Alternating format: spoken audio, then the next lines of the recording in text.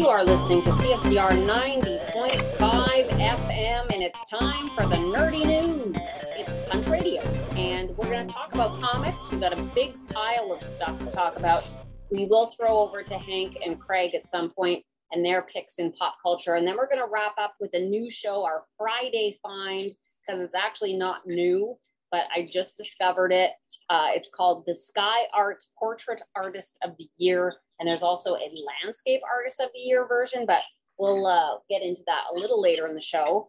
There have been so many new comics, a lot of reboots, a lot of restarts over the last 2 weeks. Punisher is new, Carnage is new, Captain Carter's new, Han Solo and Chewbacca have a little mini-series just started, Strange, tons of stuff at DC. And Little Monsters is the new book from Jeff Lemire that I want to talk about. But first, let's talk DC. So, Brennan, you've just read War for Earth 3 and World's Finest. And what was your take on those two? Okay, so as I mentioned before, I like my B-level characters. I like my side characters. And when Ambush Bug went to Suicide Squad, I became very excited because I love Ambush Bug. I'm probably one of the few Ambush Bug fans actually out there in the world of comics. So, War for Earth 3 is a little limited series. The first issue is a standalone. Then the second issue is part of Suicide Squad number 13. And then the third issue is going to The Flash. And it's just going to hop around from a few different titles, I think 5 or 6 titles. If you were at all interested in kind of looking into what Suicide Squad is doing in this whole multiverse thing, you know what, this wouldn't be a bad place to start. So we have Waller with the Suicide Squad, and she goes to Earth 3. For those of us who don't know, Earth 3 is where the crime syndicate lives. They're like the evil version of the Justice League. And Ultraman, who's Superman, is basically in charge of this planet, kind of like a bit of an injustice kind of riff. And she goes to Earth 3 because she has a proposition for him. She has a plan. It seems like she's trying to make a move on the whole multiverse itself. It was a really fun book. There are a ton of artists. We jump back and forth between different time areas and different planets. And every time we do, when you go from Earth 3 to Earth 0, it's a different artist, which I think is kind of fun. It kind of gives you a nice glimpse of things. Every time Ambush Bug is on in the comic, I'm happy. It's a bit more funny, kind of campy, sort of the tone of the movie, but not so over the top and dark, but a little more funny. Ambush Bug at one point teleports them into a piano bar because it was the first place he thought of. And there's people on stage singing, and you see their speech bubble, but all the words are like redacted, like they're blacked out. And there's a box over top that says song lyrics censored by Warner copyright or something like that. It was really funny. So like they do some self-aware stuff. It's good. It was a fun, decent read. Lots of characters in it. So at times you kind of have to keep in track of who you're looking at. But what I do like, we go from like now to before to a little after now to a little bit before, and it kind of jumps around. But if you want a good jump into the Suicide Squad, yeah, check it out. It's not bad at all. But what was excellent was World's Finest #1, written by Mark Waid. And if there's one thing that I should remember about Mark Waid, if you want someone just to write a really good classic superhero story, he's the writer for you. He has this tendency to just know how to fit that sweet spot between fandom but not totally pandering. So written by Mark Waid, Dan Mora does the art. This looks like just a good classic kind of World's Finest comic. The first shot of Batman in Metropolis. So Poison Ivy's in Metropolis and Batman shows up. He has not only the navy and the gray outfit, but he has the yellow insignia around the bat, which I didn't realize how much I missed until I actually saw it again. I was like, oh, I missed that. So this actually reminds me of the World's Finest comics that I would have read growing up. Now, this is probably better than those ones, but it felt like the ones I read as a kid, which almost seems more important. Poison Ivy's in Metropolis doing things, and up shows Metallo, I'm never quite sure. The man with the kryptonite heart, and they kind of recreate that scene that's at covers of World's Finest when he has he had the kryptonite, he had a black hole heart for a while too. So they do all this kind of fan service. It's really fun. The artwork is super, super clean. But of course, as any superhero story, things go wrong. And we have a guest appearance, which was a team I never thought you would see with the Superman comic. But again, Mark Waid has a really good way of combining different elements and making it fit without it seeming unusual. It's just a really nice, classic, fun story. And I like my team up books. So if you haven't checked it out yet, check out World's Finest #1. It was really good. It was actually my surprise read of the week. So there you go. My first ever, The Riz's surprise read of the week. World's Finest #1. Check it out. Let's move over to Marvel. Dave, what was your take on Strange #1? I would probably give this a couple more issues chance because it looks like it could be fun, but I have to say not really wowed by the #1. Cool concept. Clea Strange, wife of Doctor Strange, taking over the mantle of Sorcerer Supreme, and of course immediately after claiming that title, running afoul of one Doom who would want to claim that title for himself. So it's good to see Doom again. But that's sort of the high-level sorcery conflict, and they kind of combine that with a lower-level, street-level conflict, which is that New York has this magic market of sorcery, sort of like a farmer's market for us. And she'd like to see it protected, but there are a lot of Marvel villains with an interest in trying to take it over. But to this point, they've been magic enough to run. And that's kind of where issue 1 takes us. All right. I bought it because I like the cover. It really doesn't look anything like the cover inside. I noticed that this is listed as a variant edition. So maybe there are other covers where Clea looks more like Clea. But I agree with you. It's a cool looking cover. Yeah. She's kind of shooting you the mop. She is, totally giving it. So you got to love that. That's awesome. Okay, Brennan, you read Punisher #1. What's Frank Castle up to these days? So Frank Castle, he is now part of a group called The Hand. He's been recruited, and The Hand is a centuries-old organization that basically is in charge of killing people and becoming the best killers ever. They're basically a group of ninjas, except for Frank Castle. They've recruited him, and they send him on missions to do what he does best. Story wasn't bad. Very digitized kind of looking artwork, not like the classic artwork of World's Finest, but at the end, there is of course a surprise. There's a reason why he's working with The Hand. This actually went a different route than I expected by flipping through it, but overall, a really interesting setup. Depending how it goes, I could see myself doing the next like maybe 4 to maybe 6, but it better really hook me by #6. Like the only Punisher I actually bought was the Garth Ennis one, and that's just because I love Garth Ennis. Like when it was Garth Ennis and like the Preacher creative team doing Punisher, I love that run, but that was more of him than the character. But anyway, not a bad start, but we'll see where it goes in the next few issues. We are gonna throw over to Image Comics next. So I read Little Monsters. This is Jeff Lemire and Dustin Nguyen, and they are the brainchild team that created Ascender and Descender. Descender is a charming portrait of the last robot boy in the universe, and there's good guys and bad guys that are trying to find and destroy or help him. Really a nice, charming style of art in that one. You should pick that one up. But this Little Monsters is cool. Basically, it follows these kids in a sort of post-apocalyptic world. They are kind of getting bored of the same old routine of their little games and stuff. And it's just kids in this world. They are getting by. They're eating rats. But this might not be because that's the only food source. It might be because maybe they're vampires. They don't give you a lot in this first issue. They really set the table with who all the little kids in this particular gang are. So I guess the next issue will probably illuminate a little bit more on their situation, but I really enjoyed it. I'm definitely going to be subscribing to this for sure to see where it goes. But I gotta say that the best book that I read last week was from 1989, General Foods, and that was The Adventures of Kool-Aid Man #6.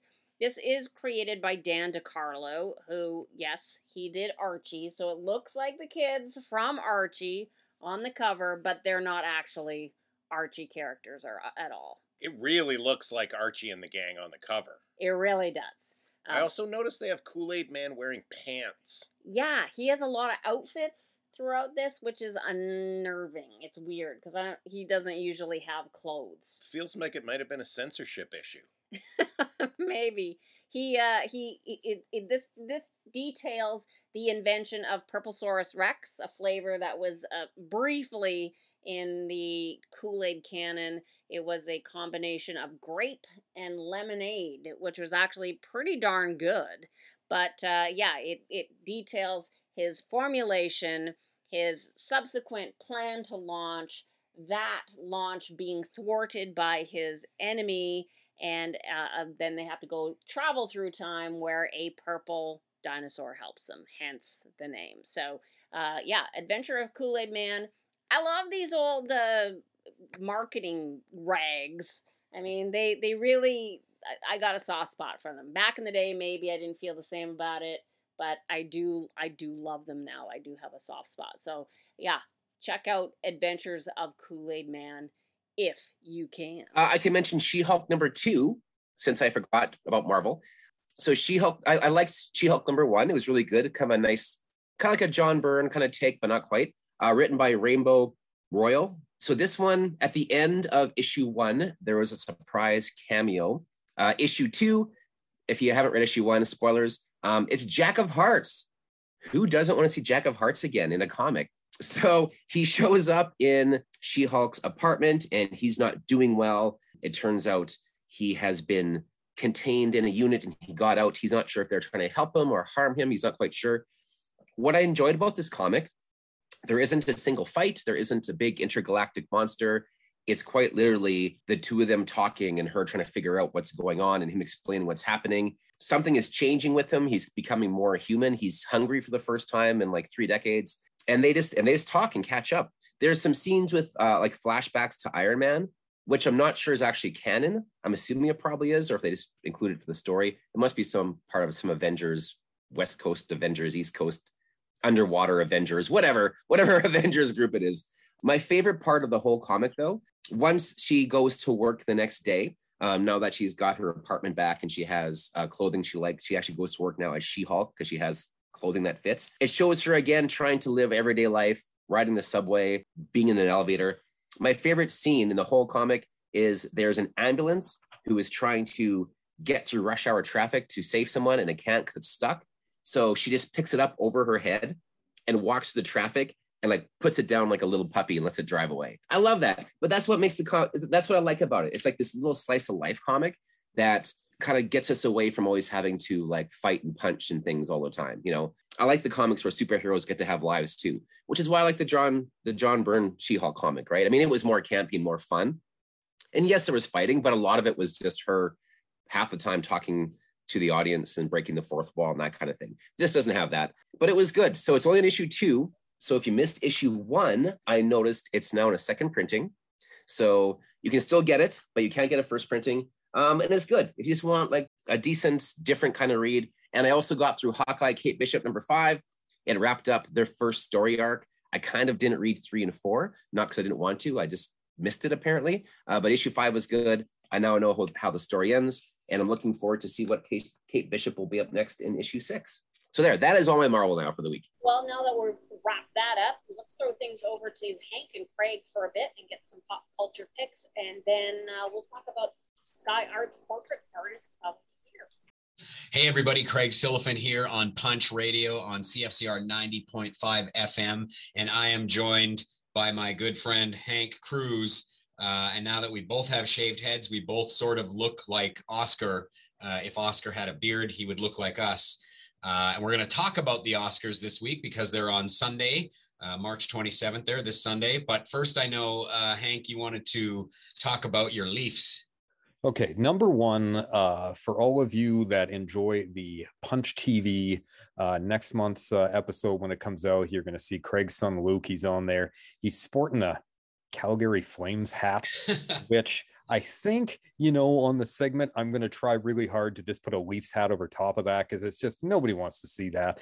But speaking of the Leafs, now that I know that you watched the hockey there, You remember when this Justin Bieber guy went to ruin Tim Hortons, and then there was like Bieber balls or whatever they were calling it, and it was the frosting all over, and people were going crazy and buying merchandise or something. Well, yesterday the CBC goes and puts out this article, which I thought was a joke, about how there's a brand new Toronto Maple Leafs jersey that Justin Bieber designed, that it's the very first reversible jersey in NHL history. So the main color, kind of a black and blue, with the Toronto Maple Leafs logo on there. I'm like, okay. Then you reverse it, and it is black, and from what I can tell, borderline Boston Bruins, kind of yellow gold, borderline Pittsburgh Penguins, with a weird, I don't know what it is because I didn't read the whole article because it made me angry, but like some kind of weird like emoji face on top of the maple leaf that's kind of distorted. And I don't think that's right, that Justin Bieber should be trying to ruin something that's a classic. You don't mess with a classic. You don't change the leaf colors. Like you don't, like now we're colors of like Boston or Pittsburgh or somebody. What are you doing, and why? When will it stop, Craig? He needs to be stopped. He's ruining everything. He's ruining Timbits. He's ruining the Maple Leafs. What's next? He'll ruin it all. We got to stop him. Like it upsets me. So for those of you that haven't seen it, Google it, because like I thought it would have been a great April Fool's joke. I'm like, that would have been hilarious. I would have laughed at that. But now I'm like, he's ruining everything, Craig. But you know what he can't ruin? He can't ruin the Oscars, because I looked, he has nothing. There's no performance from the Biebs. He's not presenting something. He's not going to ruin our Oscar night, Craig. Good. So the Oscars, I know both Hank and I play along with our ballots. And so we thought we'd talk a little bit about the show this year, but also go through probably some of the main categories to compare notes. And if you're filling out your Oscar ballot, we're usually pretty good at this. So you can probably sneak a few points on your family or friends by listening to us, or fail horribly with us when we also fail horribly, because that happens some years too. You get punked. But why don't we quickly talk about, actually, I just want to quickly mention the BS that is the telecast this year, how they've like removed a bunch of the categories, and I think they're going to like record them earlier and then put them in the telecast, but they won't be live in the telecast. And some of them are like whatever, animated short film or something, but like makeup and hairstyling, production, like there were some big categories in there that I'm just like, I just got to say, this is stupid. It's the Oscars is supposed to be about movies and rewarding movie making, and these are the very categories that are at the core of movie making. So we're going to take those things out, and then we're going to get some dumb musical number by someone that sucks. And I appreciate that they're trying to make the running time shorter, because it's always way too bloated. But I think you got to do that through cutting the garbage, not the actual awards. Now we're back to the Toronto Maple Leafs. Don't mess with the classic. You don't mess with the Oscars. Bieber had something to do with this. Then they go on, even when they changed and added like 19 more movies to the best picture category. I'm like, come on, like don't mess with it. I want to spend 8 hours of my time watching the Oscars. Come on. Yeah, exactly. So why don't we start with actor in a leading role? You got Javier Bardem, Benedict Cumberbatch, Andrew Garfield, Will Smith, and Denzel Washington. Who's your pick? I am going with Will Smith. Looking at the rest of them, I could see Benedict, even Andrew Garfield, they were great. But Will Smith is the front runner, and he's going to win. He's going to win it. Yeah, I'm with you on that one too. I think he has the most build up to this ceremony. I'd like to see Andrew Garfield win. Technically, it's for Tick Tick Boom, but it would really be for his role in Spider-Man, which he was probably one of the best parts of that movie. Yeah. Actor in a supporting role is a bit tighter race. You got Ciarán Hinds for Belfast, Troy Kotsur for Coda, Jesse Plemons, Power of the Dog, J.K. Simmons, Being the Ricardos, and Cody Smith-McPhee for Power of the Dog. I'm going to go, this is a very last-minute change here. I think Cody Smith-McPhee was sort of the front runner all year, but Troy Kotsur has surprised everybody. He won the SAG, so I'm gonna go with that one. He's on my list. That's who's going to win, and now Craig and I both agree. So there you go. Okay. Like everybody at home, yeah, that's the one. Actress in a leading role, is another tight race. And this is always a great race because they always have some wonderful actresses. Kristen Stewart for Spencer, Nicole Kidman being the Ricardos, Penelope Cruz, Parallel Mothers, Olivia Colman, The Lost Daughter, and Jessica Chastain for The Eyes of Tammy Faye. What say ye, Hank? The movie is not good at all, but Jessica Chastain, her performance was amazing. So I'm going to go with Jessica. And if anybody votes for Nicole Kidman in that horrible casting as Lucille Ball, I say shame on you. Yeah. Shame. I'm surprised that we didn't see more about Kristen Stewart this year. I think Olivia Colman was favored to win for a while, but she did pick it up. Was that last year? A year or two ago? But again, Jessica Chastain won the SAG, which is usually the precursor to winning the Oscar. So I'm with you, Jessica Chastain for The Eyes of Tammy Faye. Actress in a supporting role, Jessie Buckley for The Lost Daughter, Ariana DeBose for West Side Story, Dame Judi Dench for Belfast, Kirsten Dunst for Power of the Dog, and Anjune Ellis for King Richard. If I pronounced that incorrectly, I apologize. Who do you pick? This category is the one that I have no idea, because everybody's saying that Ariana DeBose is going to win for West Side Story, but she wasn't even invited to the ceremony. As of the last time I checked, there was some controversy there that she never even got an invite to the Oscars. So I honestly don't know. I would say I would go with her for West Side Story because that's what everybody's saying. But personally, I'd like to see Jessie Buckley win for The Lost Daughter. Okay, and I got to correct you on something there. It's Rachel. Yeah, Rachel Zegler that was the other one. invited. Sorry, yes. Sorry, who did you say? Yeah, this is supporting role. I was thinking the lead character there. Right. Who did you pick for supporting? And I'm picking the Ariana DeBose because that's what the everybody is saying, but I want Jessie Buckley to win. Right. And I think Ariana DeBose is pretty much considered a lock in this category. So best director, how much time we got here? We got time to do that one? Best director, we got about a minute left, so let's do director and picture. So best director, Belfast, Drive My Car, Licorice Pizza, Power of the Dog, or West Side Story. What do you say? The internet's, the world is saying that Power of the Dog, Jane's going to win. I am going to go rogue on this one.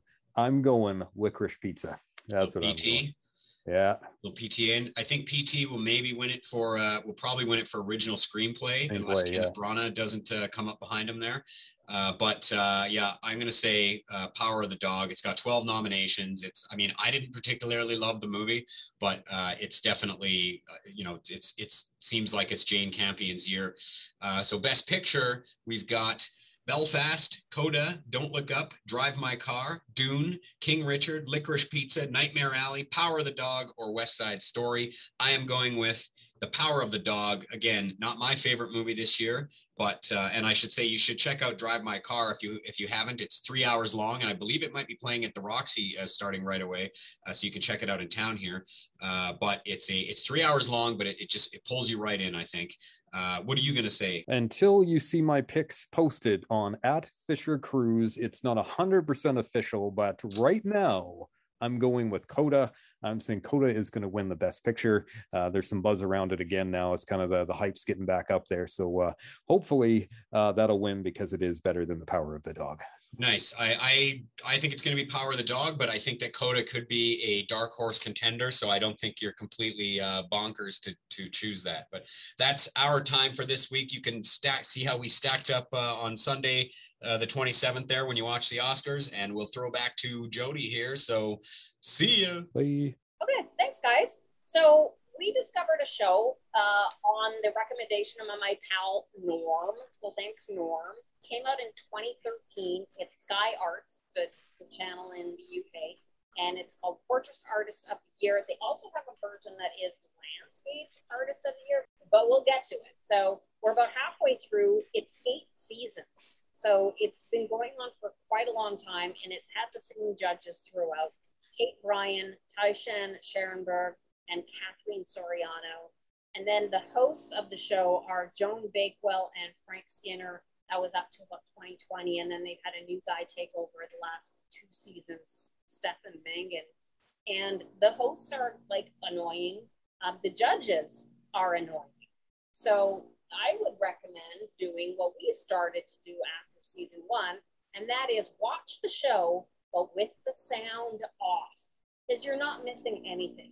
You still get to watch like the artists like make it, and sometimes they do these cool time lapse things where you'll see them. They have cool celebrities that come in and sit, but like the stuff that people are talking about ultimately isn't interesting or poignant.